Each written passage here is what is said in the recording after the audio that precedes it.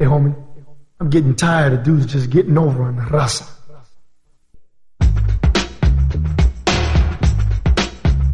This is for the raza. This is the reality dysfunction.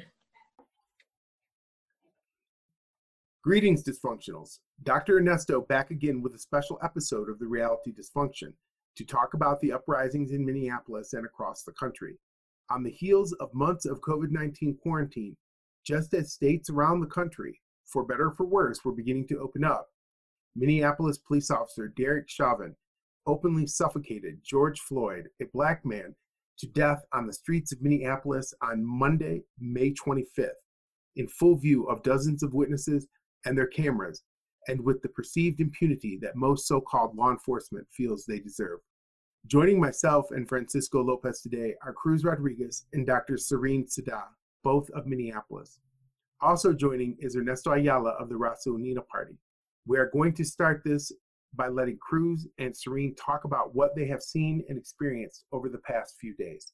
Let's get to it. Cruz. Sup, dude? Just hanging in there. Yeah, shit's crazy over there, homie. Yeah, dude, it is very unnerving. Oh, I bet. Different than anything else like this in terms of like police brutality. Things like there's just something about it that just feels like this is going to play out very differently. I think that, well, first of all, I just want to say I've been in small, very small, compared to like what you're in the middle of, very small altercations that have happened between like police and protesters and stuff like that. Never been in a full-blown riot. Never. Like where buildings are burning and all that kind of shit. I haven't. So yeah, I can only imagine one. I mean, there's probably what's really crazy is that there's probably, and I can see how this would be. Because when I see pictures of it, there's a part of me that thinks, man, that's really, like, those guys really got what they deserved. Like, this is, like, that needs to happen. But then there's also a part of me that's like, wow, that's really happening. Like, what the fuck? And there's, like, a really kind of, like fucked up contradiction with it that, so, like, I'm working at Augsburg, and my boss and one of my students live in that neighborhood. And their kind of like concern is like, okay, they're not getting mail, all the banks are destroyed, all the local businesses are destroyed, the Target's destroyed, so like they don't know how they're going to get access to these things. So my big push now is to start that rebuilding process and organizing around the rebuilding of the neighborhood, because I personally know people there, so like it's like crazy just to like, even if like you weren't directly affected and you're still able to be fine and live in that neighborhood, there are sirens going around, there are people all around, helicopters flying above, lights going out, like there is so much commotion in that neighborhood that like it's just impossible to like do anything. So like that's kind of where I've been shifting some of my efforts towards now, because the verdict came out this morning about Chauvin getting charged with manslaughter and third degree. Third degree? Yeah. So their justification, which is even worse, is the officer that was involved in the shooting of the Australian white woman. I don't remember when it happened, but he was charged with third degree murder and manslaughter. And that case is absolutely nothing like this case. That was the justification of like the charges they just said. So it's really kind of messed up that they're treating it the same as that case, where she walked up on the car and startled them and he shot, which obviously is fucked up and he doesn't need to be charged. But this was so intentional. Like he knew he was being recorded on his cam, on his partner's cam. There is no doubt that this was intentional. He knew what he was doing. You can't deny that. Give a fuck. People were telling him to get off. They were telling him, hey, he's losing consciousness. We're watching this happen. So the fact that they're trying to play it off that there wasn't an intent is just outlandish. Hey, what's going on, gentlemen? Francisco here, man. I'm out here in Southern Cali. You guys are out there in in Minnesota. Is that right? Both of you out there? I'm Cruz Rodriguez. I'm an alum of the Prescott College SGCO Master's Program. I'm currently out in Minneapolis right now. I'm an assistant director for a Trio McNair program at Augsburg University. And I'm just kind of here starting to get involved with the organizers that are organizing here. I've only been here for almost a year. And in that time, I haven't had a chance to really get super involved with the organizations and do some organizing. So utilizing this to kind of get involved out there and just starting to connect with the activists that are planning some stuff. So my name is Ernesto. I'm here also Southern California in San Fernando Valley, Pacoima. I'm a member of La Raza Unida, and I've been working with Professor Mireles with the Mexicanos 2070, and I'm also a member of Telejaguar, which is a Chicano media platform we're starting up. Telejaguar. All right. Yeah. And then you, Serene? Yeah, this is Serene Saade. I am a community organizer and a community journalist in Minneapolis, St. Paul, Minnesota, and I teach community organizing at Prescott College in northern Arizona. Okay. I was hoping that maybe we could start with Serene and Cruz just kind of talking about what's been happening. Cruz, I know that you just got to Minneapolis not that long ago. Right. That you haven't been there a real long time. Yeah, last summer. So last summer. But Serene's been there for years and has a lot of depth in that community. And so actually, maybe we could just start with that, with you two just kind of talking about your experiences. And then I think after we've done that, we can come back in. I think one of the topics, like I put out in the email, is I'd really like to explore is, one, how do we support street level protesters? Even more importantly, to lay down some sort of, I don't know if defense is really the right word or whatever, for these types of events, man, because I have a feeling it's going to be a long, hot summer. I mean, people are pissed. They don't got jobs. They got to stay at home, and the police are still choking motherfuckers out, like for real. And on top of all that, you got a bunch of crazy ass white boys running around waving their guns in everybody's face. I mean, this shit is fucking nuts. So yeah, let's start with Serene and Cruz. Either one of you guys want to go first? Cruz, I'll throw it to you. Oh, all right. Well, I was excited to hear about your experience here, but yeah, so I've only been here for about a year, and I'm just starting to learn the layout of the city and kind of getting more historical context of what Minneapolis is. There is a history of police violence here. A lot of the organizers that I've been at rallies with and protests with have been from families of victims who were killed by the police here. And there's a handful of them. And so there is a continual kind of push for these issues that have been happening. And this has just kind of been bubbling for years, it seems like, to this point. And I was very impressed with the swiftness. This happened at like 8 p.m. on Monday night. And by noon on Tuesday, there was hundreds of people at that intersection already gathering. And by 5, it was like thousands. So it's been happening really swiftly. Like, this has only been a week, and there's so much that has happened. There are various protests happening across the city. So yesterday, there was a large organized one downtown. There was a smaller one at the intersection of people paying respects. That was very much so calm, paying respects, and just really kind of absorbing what's happened. And then they also have occupied Mike Freeman's house in his neighborhood, and that's where I was most of the day yesterday. And they had speakers, organizers from New York come out. Linda Sassar was there, so they did a little mini organizing training on the side with people. There's Cruz, who's Mike Freeman? Oh, so yeah, Mike Freeman is Mike Freeman is the district attorney of Minneapolis. And so it was an effort to apply pressure to make him make the call to charge the officers, which he charged the one officer this morning in a press conference with third-degree murder and manslaughter. And so, yeah, we occupied, there was peaceful protest at Mike Freeman's house. There's going to be another one today at 2 p.m. And then you got the 3rd precinct area, kind of closer to where the incident happened. And that's kind of like ground zero for where all of the fires and rebellion has been happening and what you've probably been seeing in the news. So yeah, there's a lot of different pockets of action happening across the city from what I can tell.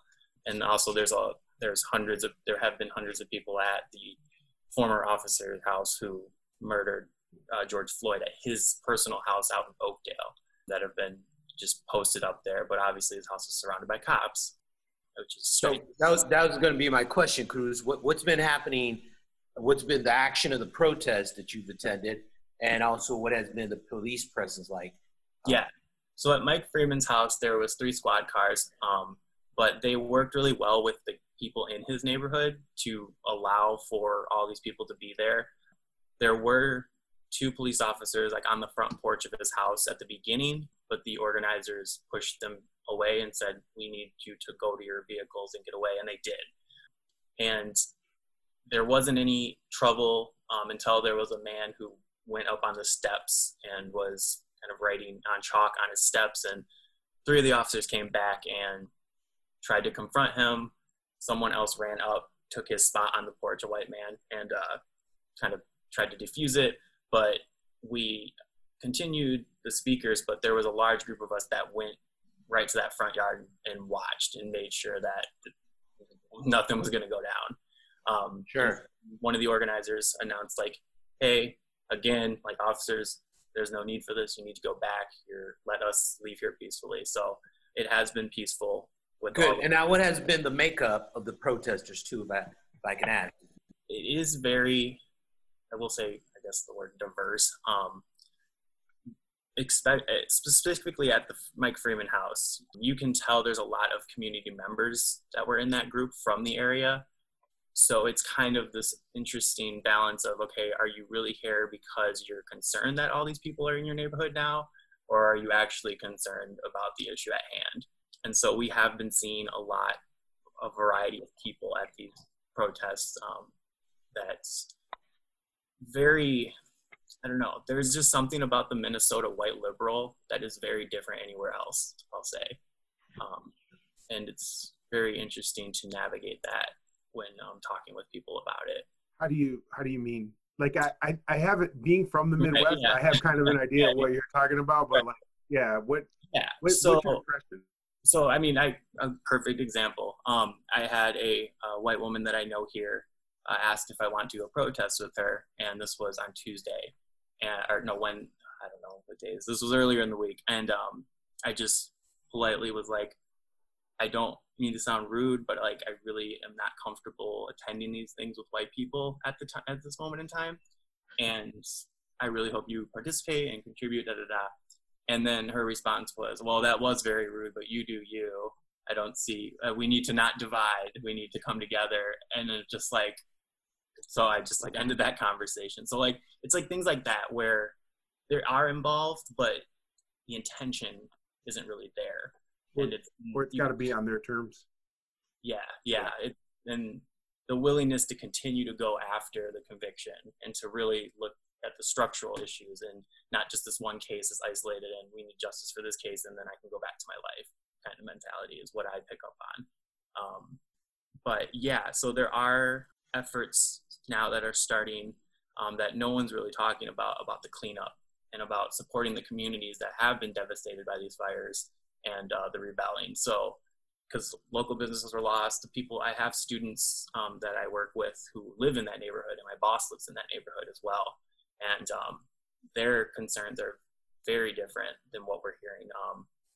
They may not have been directly affected in terms of like losing a business or anything, but they now are worried about where they're going to get food from, how they're going to access the bank, how they're going to get their mail. Mail services can't go through that area at certain times. And yeah, like family members and relatives and friends who work at these places in the area that are now burned down, kind of their concern of what are they going to do now.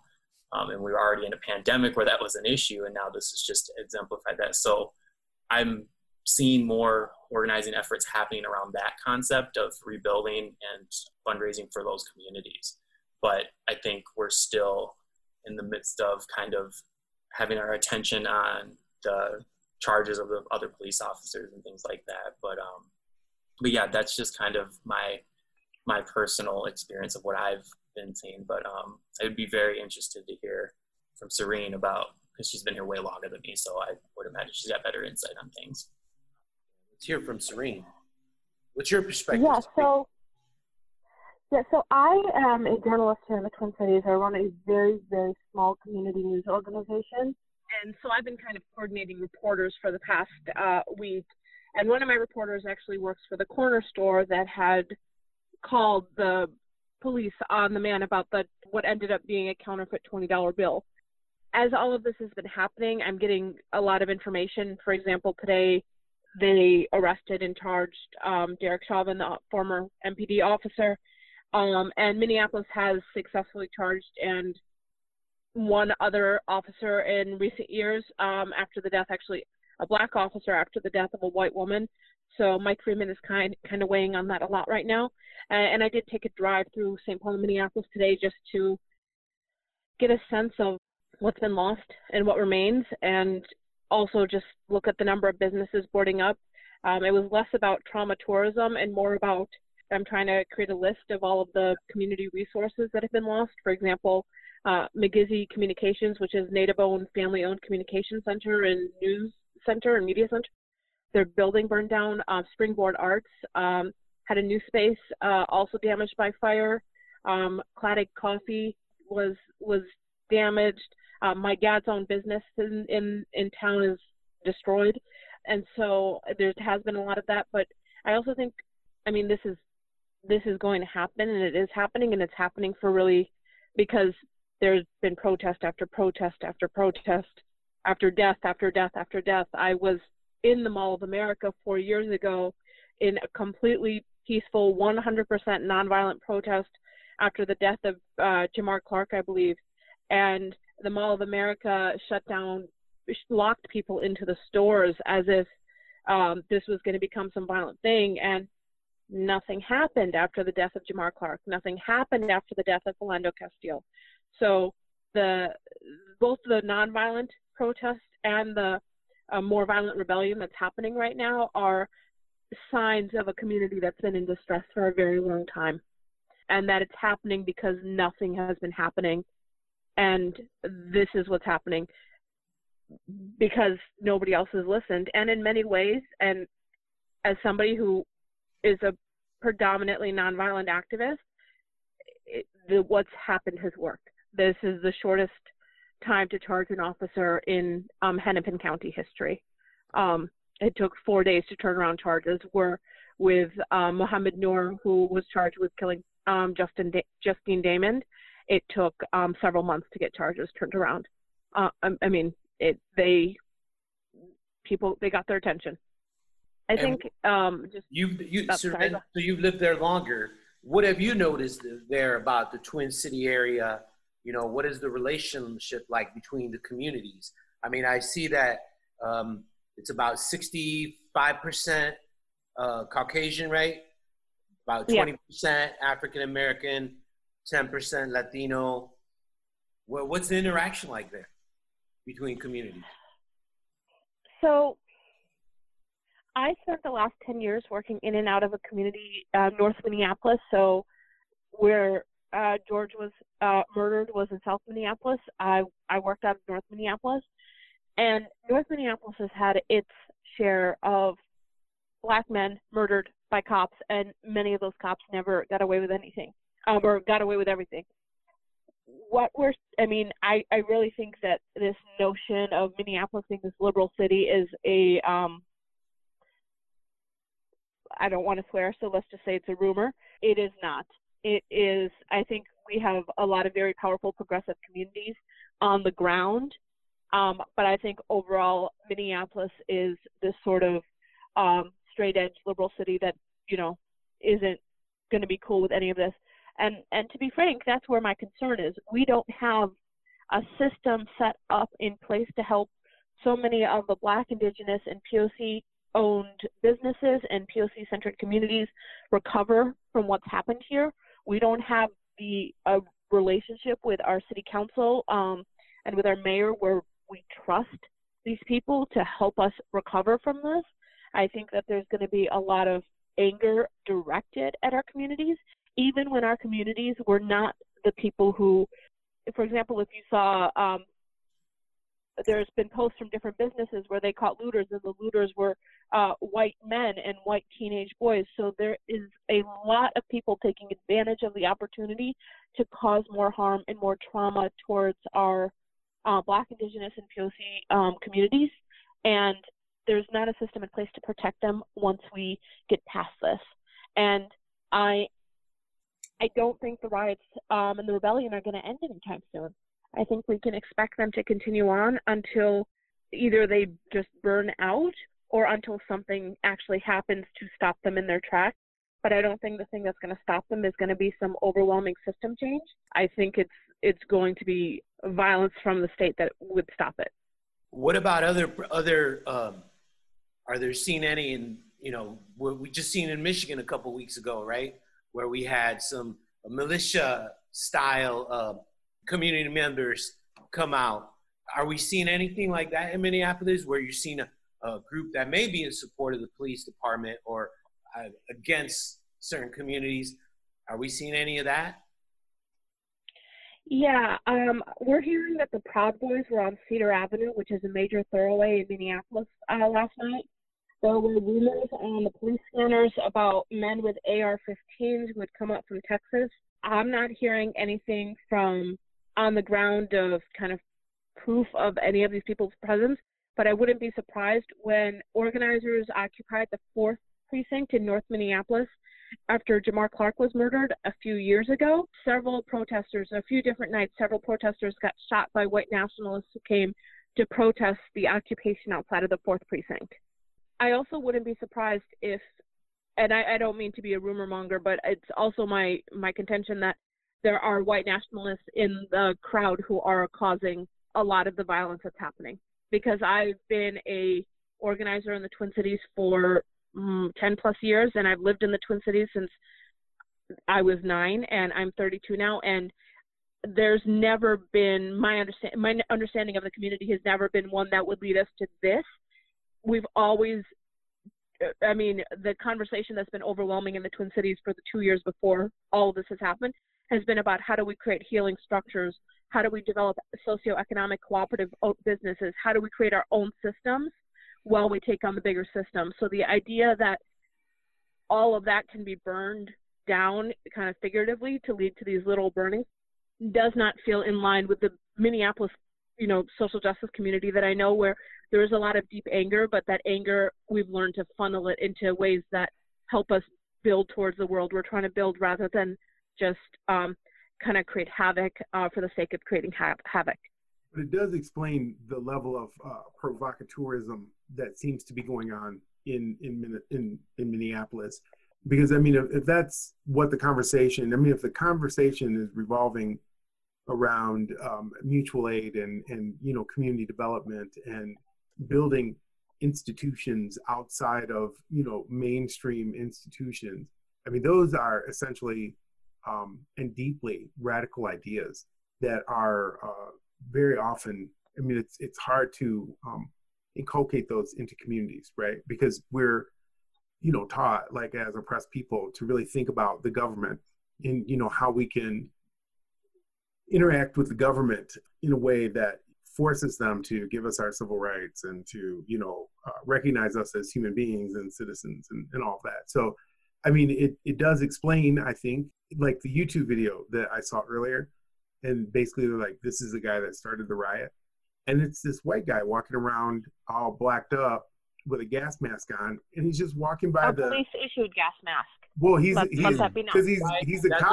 Yeah, he's a cop. He's a cop. Yeah. St. Louis Police Department, or not St. Louis, St. Paul, the police department made a statement saying he wasn't the one, but. Oh, he's the one. I don't believe them. Yeah. No. Yeah, they're lying. The police department right now. So they're lying. They're absolutely lying. So what I find fascinating about moments like this is how quickly they slip into sort of an ahistorical context, and people are all like, well, there was this explosion of anger. And it's like, no, there was not an explosion of anger. There was a long simmering boil that eventually got over the top of the pot, right? Like that's because there's all these things, all the men that you just talked about or got through talking about, Serene. I mean, all of those things add to this moment. Certainly the way that man died was horrific, and the absolute disregard that police officer had for him, and the look of disregard that he had in his face for everybody that was around him. I mean, those are the sorts of crimes that have to be answered. Yeah, I think that part is really interesting, the sort of ahistorical nature of explaining urban rebellions. So one of the things I've been having a reporter's block with is it's been a struggle to be a journalist in this time, because my natural inclination is to go stand with the people who are struggling, and it's hard as a reporter to have to step out of that and look at that big picture sometimes. So today I started making a list as a reporter of all of our local community spaces, Black, Indigenous, and POC-owned businesses, nonprofits that really serve the community in a really real way, not in the sort of nonprofit industrial way where they come in and they try and just perpetually make it worse.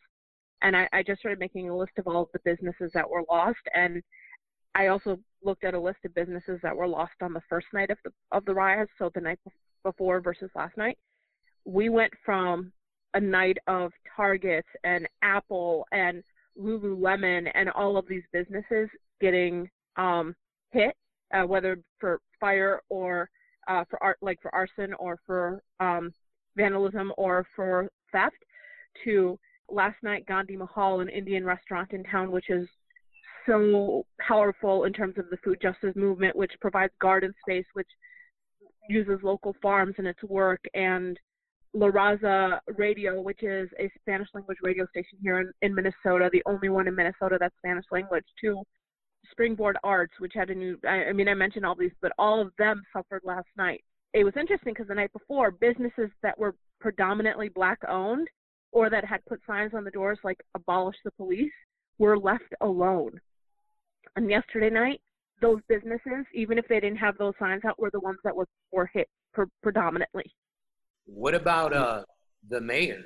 I believe his name's Jacob Frey, right? What's the story with him? I mean, to me, it was interesting to hear that he said he called for the police to basically back away and literally let the building burn. What's the deal with him? What's the story with him?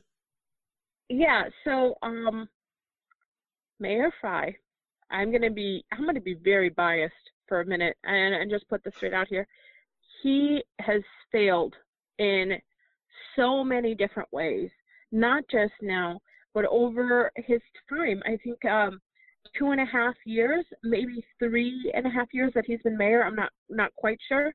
I should also give some context. Minneapolis has a really weak mayoral system when it comes to the police, and our city council has almost no power over the Minneapolis Police Department.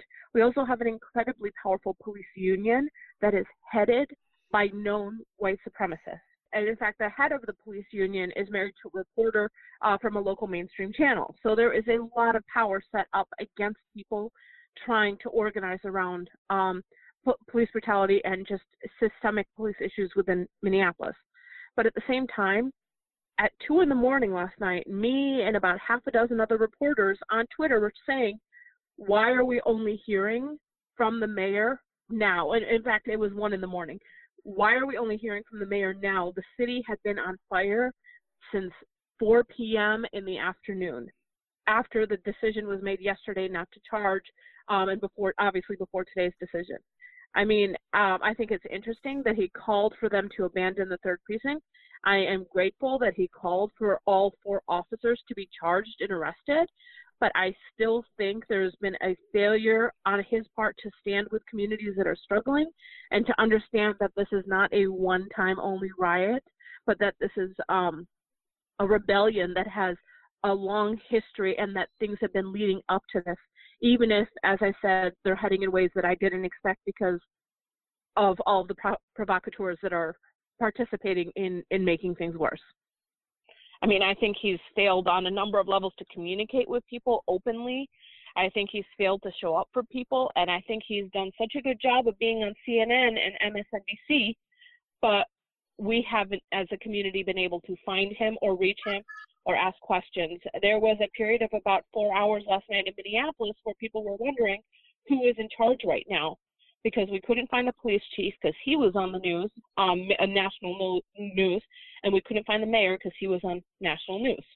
People started, in fact, tweeting CNN, give us our mayor back. Yeah. Yeah.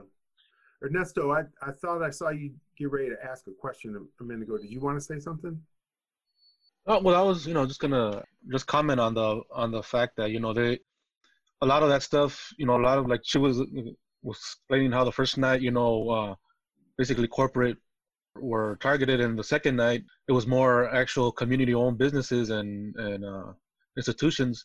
And with what we're seeing with police agents or white nationalists, provocateurs, I mean, we can't put it past them that they're the ones taking advantage. Like they were explaining, like she was explaining, they're the ones taking advantage of the situation to do this. Yeah. Because we've seen it before. I've seen it at demonstrations before, where some guy tried to get a group of us to do stuff, and then right after, because no one paid attention to him, he was, laughing and hanging out with the cops and left with them, And so yeah, I was just gonna comment that. Yeah. There was activist who spoke at the protest at Mike Freeman's house, who said that the quote unquote looting that initially happened that first night wasn't looting. There was an Aldi's there that actually she talked to the manager and said, can we take supplies for the people that are getting tear gassed and shot at? So it started with them getting supplies from some of these stores. And I did hear and like also some of the stores banning people. Like Target wouldn't let people in to get supplies, and that's where a lot of that aggression towards Target started, and that's why so many of the protests right now are happening in things like Target parking lots. I woke up today or since last night, and we've been seeing, I don't know what the validity of them are, but pretty incendiary tweets by the orange guy. What's up with that? So, Governor Walz held a press conference at 10:30 this morning, or thereabouts, and he mentioned the tweets. He had talked about, he had spoken with number 45 last night, kind of earlier in the evening. Again, Governor Walz is another person where we were wondering, where is he? This was around 1 a.m. It'd been hours since we'd heard from the governor. So, along with the mayor and the police chief, we were wondering who's in charge, because nobody seemed to be. And he goes, the tweets were incendiary. We don't know. They're not helping. And I do agree with him. The tweets, I think the last line of one of the tweets was, if they start looting, we start shooting. Mm-hmm. And it was actually compared today to tweets he sent about the occupation of the Michigan Capitol by white supremacists with AR-15s a few weeks ago. I think that it's dangerous, but I also think that enough people in Minneapolis don't care for anything that he has to say that we're paying attention. Because, I mean, to be frank, most of the people I know have him blocked and only hear about it because we're talking about it and don't pay him much mind. I do think that he is the kind of person who would send in a show of force, but I don't think it would help his cause at all to do so. Yeah, I don't think it would help it either. I read, just since we're talking about this, because I think that we could see in the coming weeks that this might actually be a bigger deal than, how this thing plays out with Trump. It might be actually a bigger deal than we really think about it right now, or that in the way that we're thinking about it. But this columnist was writing, and basically his article said that Donald Trump has never lost at anything, right? If you ask him, he will tell you he's never lost at anything. And so point that this guy was making was this, is that all of this seemingly erratic behavior that we're seeing, like all of this like craziness that's coming from Trump, may in fact be his way of setting up the fact that in November he didn't lose. Even if he loses, he didn't really lose because there was voter fraud, there was this, there was that. I think that, and I've never thought this before in my life, but this is the first time that I can see, even like from the 60s, like looking at it historically, where I think that somebody who's the president may actually use a situation like this to suspend an election or to declare martial law across the country. We're gonna send them in. You know, if the looting starts, the shooting starts. And I don't think it's about his voter base. Like everybody's all like, oh, it's about his voter base. I don't think it's about his voter base. I think that when he says that I'm the most powerful person in the world, that he really, he's just like, I'm the most powerful person in the world. And if I want to stay president, I'll just stay president. Yeah. Right. So yeah, I think that this one's going to be interesting, and not just in Minneapolis, but I think across the whole country, because it really appears to me that this summer in particular, especially as coronavirus deaths and infections skyrocket again, because nobody's fucking listening about social distancing, there's going to be some more stuff that happens like this. And, you know, I'm going to tell you, and I know you guys, maybe you agree with it, maybe you don't, maybe you know it's true, you know, but you can only take your gun to the Capitol so many times before you fucking shoot somebody. I mean, that's just all there is to it, you know. And I'm not saying that they want to shoot somebody but you can only take your gun there so many times before somebody gets fucking shot. And so, you know what I think is interesting about your comment, Ernesto, is that if Trump was allowed to keep power, it would have to be through the backing of the military, which clearly has their support, and he clearly, you know, supports their business. And then it ties into what's, you know, going on right now, our topic, you know, with police brutality once again. And I think also the other thing that's interesting that I found about Minneapolis was there's a lot of corporate headquarters there in Minneapolis. So it's a stronghold. Target 3M. Right? Yeah. Well, they call it the Minneapolis, don't they? Isn't that what they call it, Serene? We have like some of the most Fortune 500 companies, like something like that. Yeah. I think there's also the fact that people are rebelling in the middle of a global pandemic, and South Minneapolis, as well as North Minneapolis, which also had its share of both riot and rebellion last night, are communities that are predominantly Black, Indigenous, and POC.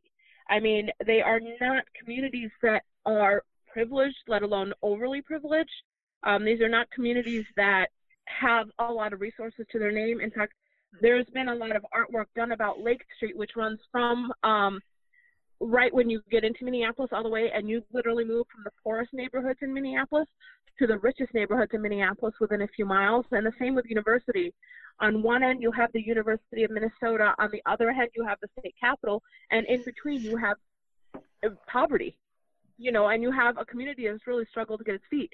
And now you have the fact that these riots don't involve, there's been attempts at social distancing, but that's not happening. And we haven't even reached our peak yet. So what is this going to mean, and how is this going to further traumatize these communities that are already going through this? And how are we going to care for people once 2 weeks from now, once people are starting to get sick? And the protesting isn't going to just end right away. So how are we going to keep people safe once that passes? I mean, I think Minnesota had been kind of on track to do a lot of like lowering the curve and flattening the curve. And I don't think we can say that anymore, because I think that in the same way that our Black, Indigenous, and POC communities were most impacted by COVID-19 kind of side effects, things like amputations because of diabetes a few weeks ago, it's just going to get worse. Yeah, I mean, the fact that this is essentially considered like the first large gathering of the summer in the city, people are really taking advantage of the fact that, oh, well, might as well go out. Everybody's kind of going out. So, like, those numbers are reflective of that kind of mindset, too, that, like, we've been locked up all spring, and this is an opportunity for us to get out there. But that's problematic, obviously.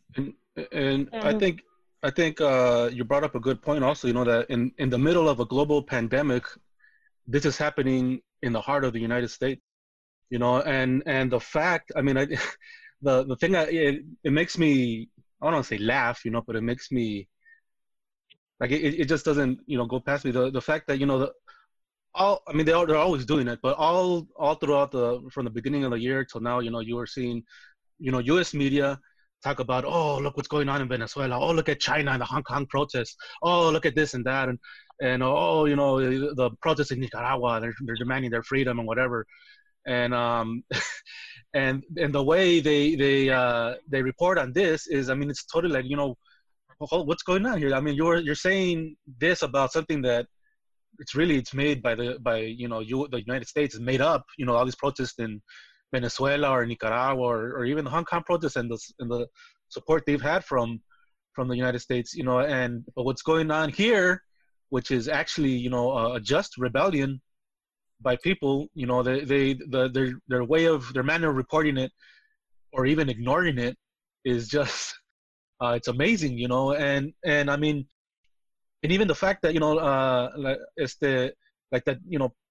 people are they're I guess frustrated. The whole world is frustrated that we're supposed to be for the most part a lot of us are following the we have to the quarantine and all that. Of course we're frustrated, but you're seeing this playing out violently in the United States. This is not happening in other countries. Despite whatever contradictions or inequalities they might have, for the most people are following it, but this is showing the deep contradictions in the United States that are tearing it apart.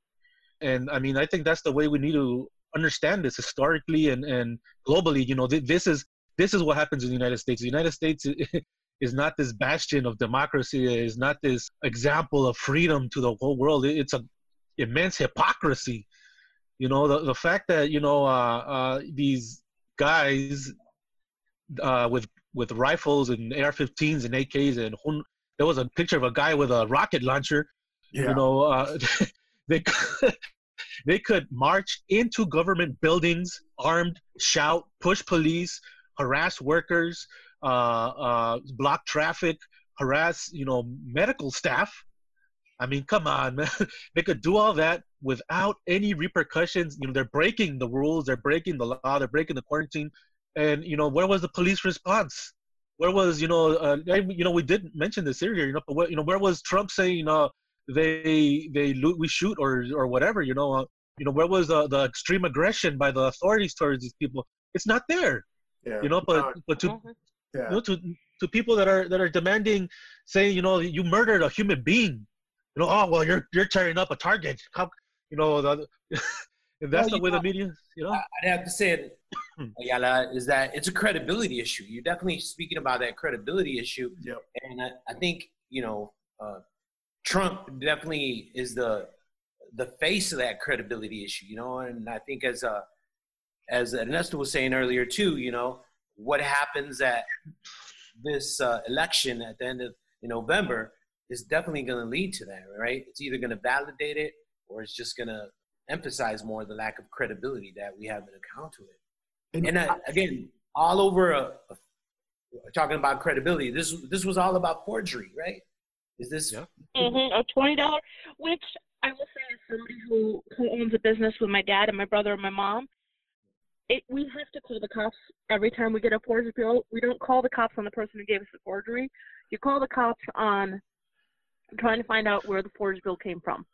And so, and I know I sound a little defensive of the business that call the cops, but only in that they're Arab and they've received so many death threats. But I also know that they're calling the cops because we're required to call the cops when we get a forged bill. Like that is it's a stipulation to have our business license that we call when we get forged bills. And so all of this is starting because of this law that requires basically people of color to call the cops on other people of color. And I think that that's also terrifying. I also don't think that this week's riots are the last riots we're going to see this year. No. I really do think that after the election, we could see some really terrifying stuff. Oh, I think we'll see plenty of terrifying things right up to the election.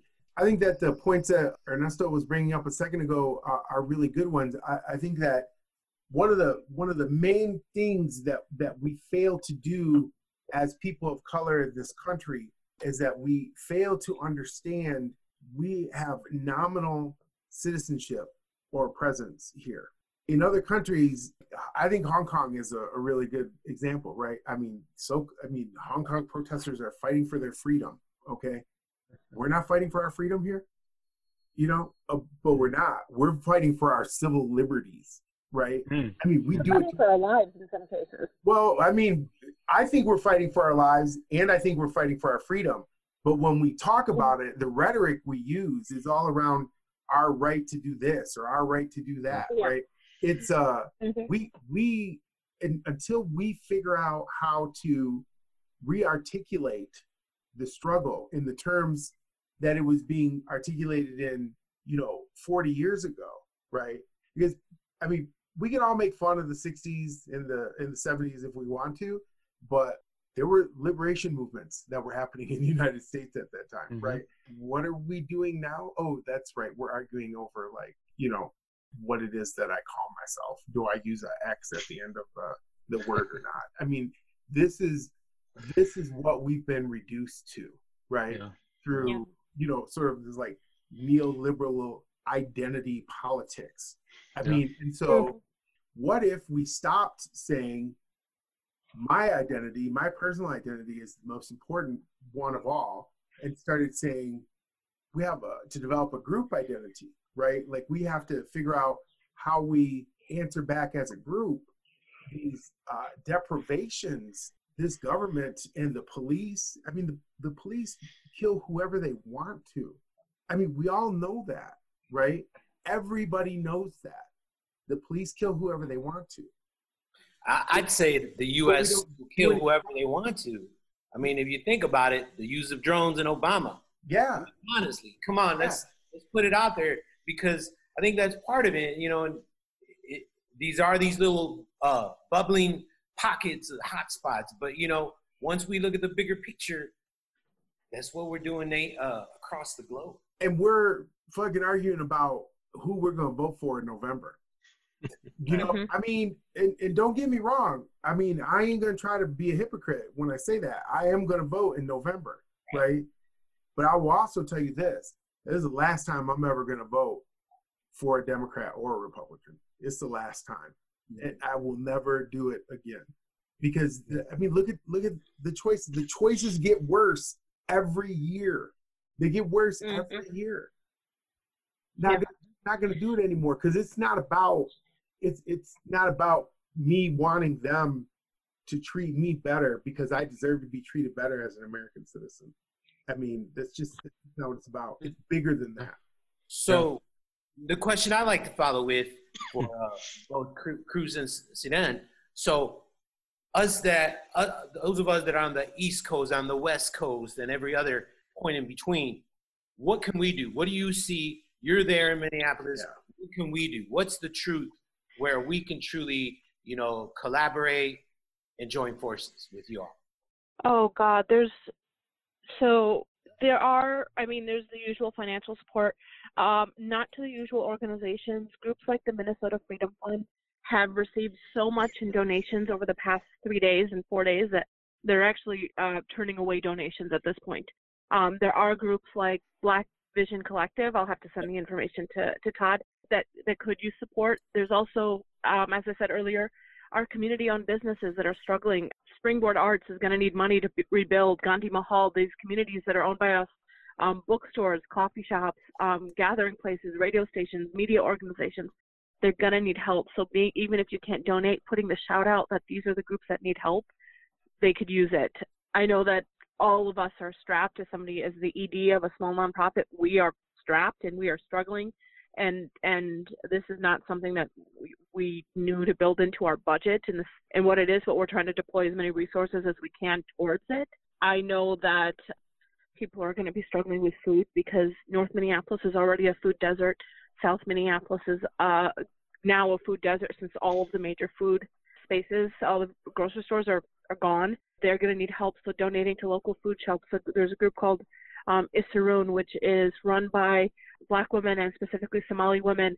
They have a food shelf. The Brian Coyle Community Center, they're going to need some help. Brian Coyle is owned by Pillsbury United Communities. Pillsbury United Communities provides free meals to people, have a number of food shelves, a number of resources. They could use your help. Even if you can't donate putting the word out. We don't need organizers to come into the Twin Cities right now. We have had people come in and try and support the organizing. We don't actually need that. That's not going to help right now. That's actually going to distract us from the work of doing the rebuild, which is what people are doing every day. Right now on Lake Street, right now in University, in areas of Snelling, people are sitting there cleaning up, helping rebuild businesses, and also putting wood up in the businesses that remained to help protect them and keep them safe. I mean, again, because these riots are not just rebellion, they're also riots where they're anarchists kind of coming in and provocateurs kind of coming in and wanting to throw this onto the Black, Indigenous, and POC people who are fighting for their lives and their civil liberties and for their freedom and all these things. There's a real need to put that narrative out there and be strong in standing for that narrative, in supporting the businesses that remain, and in supporting the businesses that are rebuilding, and giving to the food shelves what you can. A $10 donation to a food shelf can go so much further than 10 cans of food to a food shelf. Let them do what they need with the money, support the people that are around. Keep calling the DA, tell them to charge the 3 other men, whether accessory or dereliction of duty or whatever else. Keep calling them. Even now, William Barr has announced that they're being investigated for federal civil rights crimes. Keep calling for that. Call for hate crimes. Call all those, everything at the most that we can, so that because we're not going to get everything we want, so that we can get something. And that was going to be my last question for Serena and Cruz. What are your what are your plans for later today? You know, for you guys, it's not about tomorrow. It's for right now. What's your plans for the rest of the day? I've been debating with this because I got to be realistic with the COVID thing. I'm not going to be exposing people to it, or I don't work in close proximity to people, but I'm going to probably go back to Mike Freeman's house today, because that space that I experienced was what really needed to be saw. There was no news stations there, absolutely none, at his house, which was very surprising, or not surprising, but I probably will do more of that, bring supplies to them as well. But yeah, I think right now my big focus is getting supplies to the food shelters, to the businesses, to the medic stations, because that's kind of like, what we need right now. And then, doing the calls constantly every day, sending those emails every day. City council, district attorney, like just Andy and everybody, and flood their phones, because it's been working. The few times I've called, most of those lines have been full, or mailboxes have been full, and can't leave a message. So, appreciate your efforts. Mm-hmm. Yeah. And you, Serene? And then, so, right after this, I'm on KFAI, which is a local media channel on kind of special coverage, doing a 15-minute update on that show. I'm also working on my radio show on WFNU next week, trying to get that prepared, trying to put together the stories of this week. I got a lot of people, and a lot of the grocery stores in Minneapolis, St. Paul are closed. The ones that aren't damaged, that are closed, are shutting down. I know the Whole Foods, Whole Foods, but they are shut down when I passed it today, a lot of the other stores. So I'm delivering groceries for a lot of people who can't leave. I am immune compromised because of a cancer-related issue, so I don't, I'm limited in how much I can get out and leave and travel, and my mom is too, so I am really having to step away from the protest today and try and keep myself safe and healthy so that I can keep the people around me who I care about, both in community and my family, safe and healthy. So I'm going to deliver groceries for people. I'm going to distribute some supplies to different families who are impacted. And I have a former mentor's house who has got a lot of smoke damage because they were close to Minnehaha Liquors, which had a horrible fire, and they were across from the 3rd precinct. So he and his family are leaving the house because of the smoke damage temporarily. So going to go help him get his stuff out of the house. Serene, if you need help with any of that kind of stuff, like, please let me know. I am mobile, so I do have a car and the ability to move around. Well, I definitely will let you know. I have your Facebook information in your email, so thank you. Yeah, you guys, I want to also tell you that, be careful while you're out there, and wear your mask, and, just pay attention to what's going on around you. It's a volatile situation, and I care for both of you very deeply, and I mean that. So, just thank you. Yeah. Be safe. All right. Be safe to all of you. Yes. Thank Okay. you. That's all we have for now. Here at the Reality Dysfunction, we support freedom fighters in all their manifestations and encourage you to do so too. Remember, COVID-19 ain't the only thing killing our people. Until next time, stay safe and maintain unity between we, the people. Hey, homie, I'm getting tired of dudes just getting over on the raza.